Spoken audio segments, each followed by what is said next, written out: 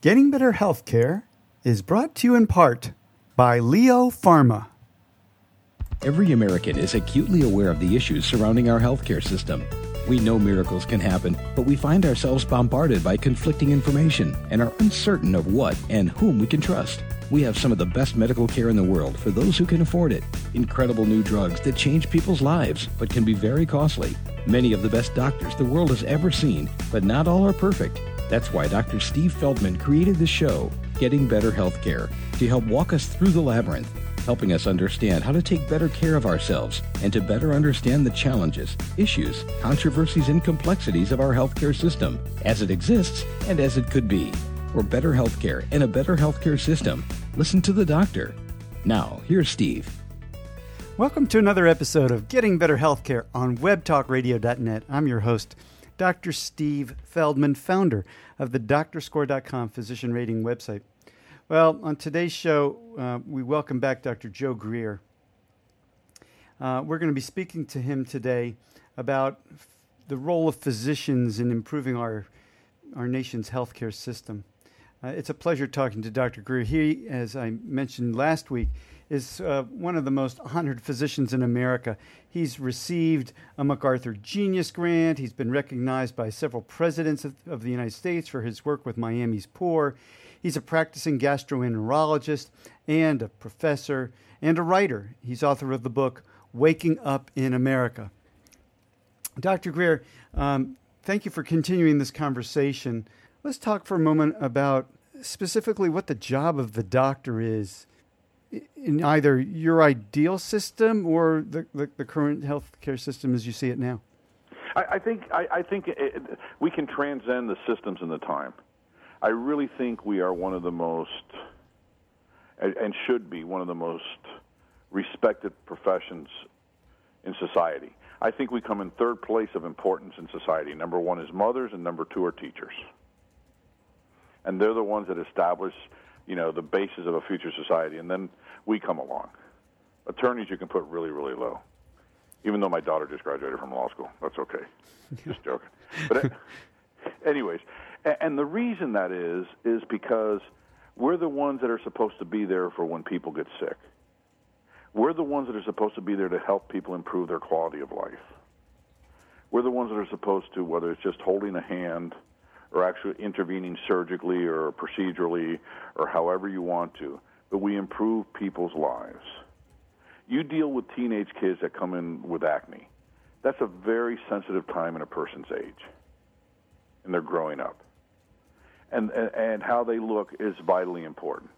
Having been a teenager and having had two, you understand the importance of that. So all of a sudden, your role as a dermatologist is vitally important. By the same token, I live in South Florida. You better be plucking out all these skin cancers. Okay? Well, fortunately, we have a healthcare system that makes it easy for physicians to do these things, right? Right. I say that ironically, a little touch of sarcasm. We can do whatever we want to do. We choose our own path. If I didn't do all this extra stuff, I would have made a lot more money. Having said that, I put my kids through private education all the way through graduate school for both of them, and knock on wood, as I'm tapping on my head, they're left with no loans. I, interestingly, am left with no savings, but that's another story. While everybody invested in the stock market, I invested in tuition. Yes, I invest in my children too. I think I can't do anything better. That's what my parents invested in. Exactly, and that's the best thing that we can do. Unfortunately, for the first time in the history of America, our kids' generation will not be better educated than us. Well, I want to focus on the job of physicians because you wrote something I thought was very beautiful. I believe you wrote this. The job of the physician in the new millennium is not simply to battle the illnesses of patients, but also to navigate a system that makes it difficult to diagnose or treat the patient. The lack of support systems for patients, the hassle of testing, the patient, the referrals, the authorization, the denials that so often follow are the simplest examples of America's medical system today. No, I agree with you 100%. We have to advocate for our patients. The other thing we as physicians can do, and this I give to every medical school class that enters into our new medical school here at FIU, and I tell every single class at orientation, by the way, this is your second day of medical school. You now have 4 years less 2 days to save the world. I want them to realize the power that white coat has. Whether that white coat is going into an inner city community and saying, you know what, you guys, this is how much I respect you, and just hooking them up one way or the other, but all of a sudden a professional is on their board, or just volunteering. Or if you don't like doing that, write a check. We can afford it. Even a small one, or pick a cause. By the same token, any aspect of society in that way. That's that's the role that physicians should. We should be playing a much stronger role in our communities in what we do. I would like to say. I mean, you don't have to. That's a personal choice, but I think that the doctor carries that weight to make that significant. Yes. So. Yeah, I agree with that. What you're telling me is we need, the moms. They have Code Pink, working to reduce war. We need doctors doing the same thing. Well, we have Doctors Without Borders. That's Doctors Without Borders, Doctors for Human Rights, Physicians for Human Rights. And there's a bunch of stuff, but I really think we can even take it to another level. And it's sort of like, I understand that somebody has to care for the interests of my economics, which I'm thrilled about.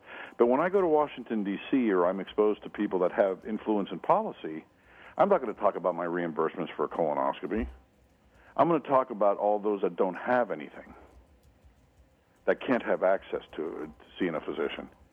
This is a great country. Everybody should have access. Everybody. Period. And we can make it happen. How would we do that? We demand it. That's how we do it. And not only that, if at the beginning it takes us each seeing one unfunded patient a week, then we do that.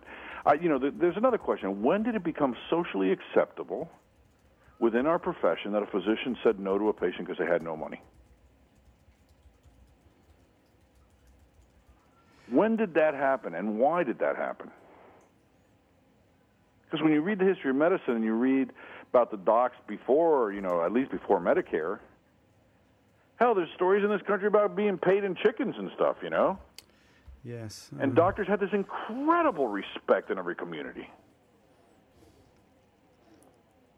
It is reminiscent of some of the behavioral economics I've read where, I give blood at the Red Cross every 2 months without fail. But if the Red Cross offered to pay me, $25 for my time, I'd stop going because it would change the dynamic from one of me giving for charitable reasons to one of giving for financial reasons that wouldn't pay me. And I wonder if the idea that when doctors were doing it out of their heart, it was one thing. When doctors were doing it for a Medicaid payment that didn't cover the cost of their services, that it changed the dynamic. No, exactly, and that's another issue too. I live in the state of Florida.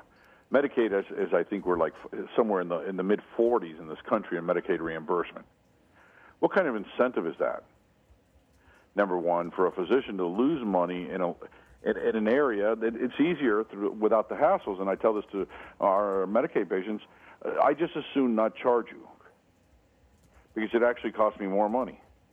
Now, the only time I'll bill you is when I'm doing a procedure, because at least the procedural fee for the hospital will come in. You follow? Yes. So what is the right answer? To get rid of Medicaid and just ask dermatologists? I'll tell you what I think the right answer is you have a right state legislation that turns there and says, okay, how do you fund this appropriately? I think this is something that Arkansas had done many years ago. They decided to put a 1 penny sales tax on every bottle that had, a liquid that you drank drive through the state, whether it was a Dr. Pepper or a beer. And that supplements their Medicare. And I think their Medicaid, and I think their Medicaid is at 99% of Medicare,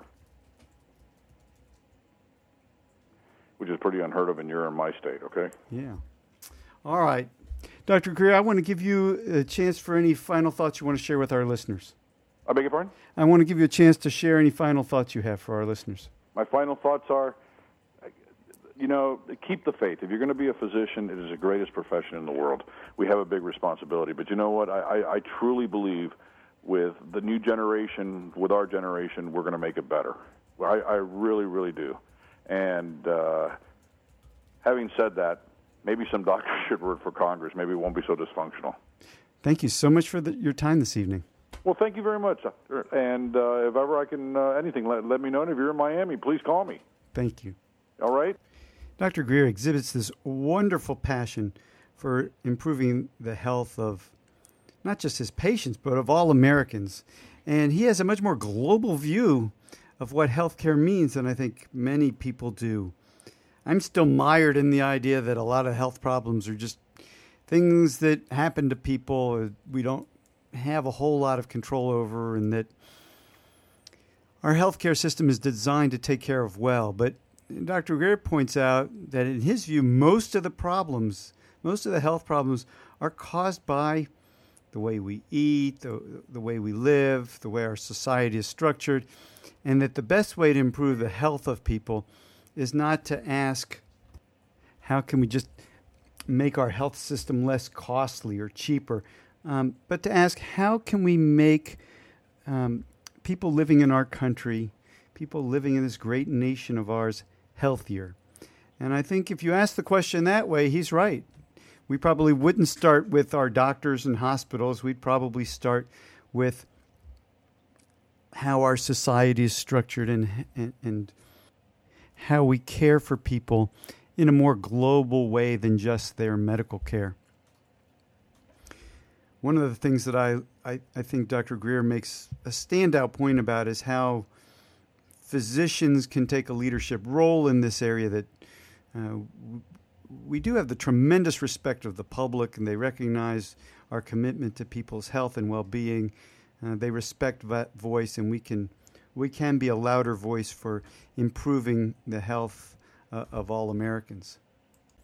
Perhaps a great starting point is Dr. Greer's book, Waking Up in America. He also mentioned many different physician organizations that are devoted to addressing not just people's individual medical care, but the greater social issues we face. Well, I hope you've enjoyed our discussions with Dr. Greer, and that you'll join us again next time. Getting Better Healthcare has been brought to you in part by Leo Pharma. Our theme music is by the incomparable Michael Zioli. Until next time, I wish you the very best of health. Thanks for listening to the show today. Remember to go to DrScore.com to get and give feedback about your doctor and to read others' recommendations about doctors in your area. It's a way to choose your path to healthcare empowerment. That's DrScore.com, DrScore.com. And we'll see you next week right here on Getting Better Healthcare.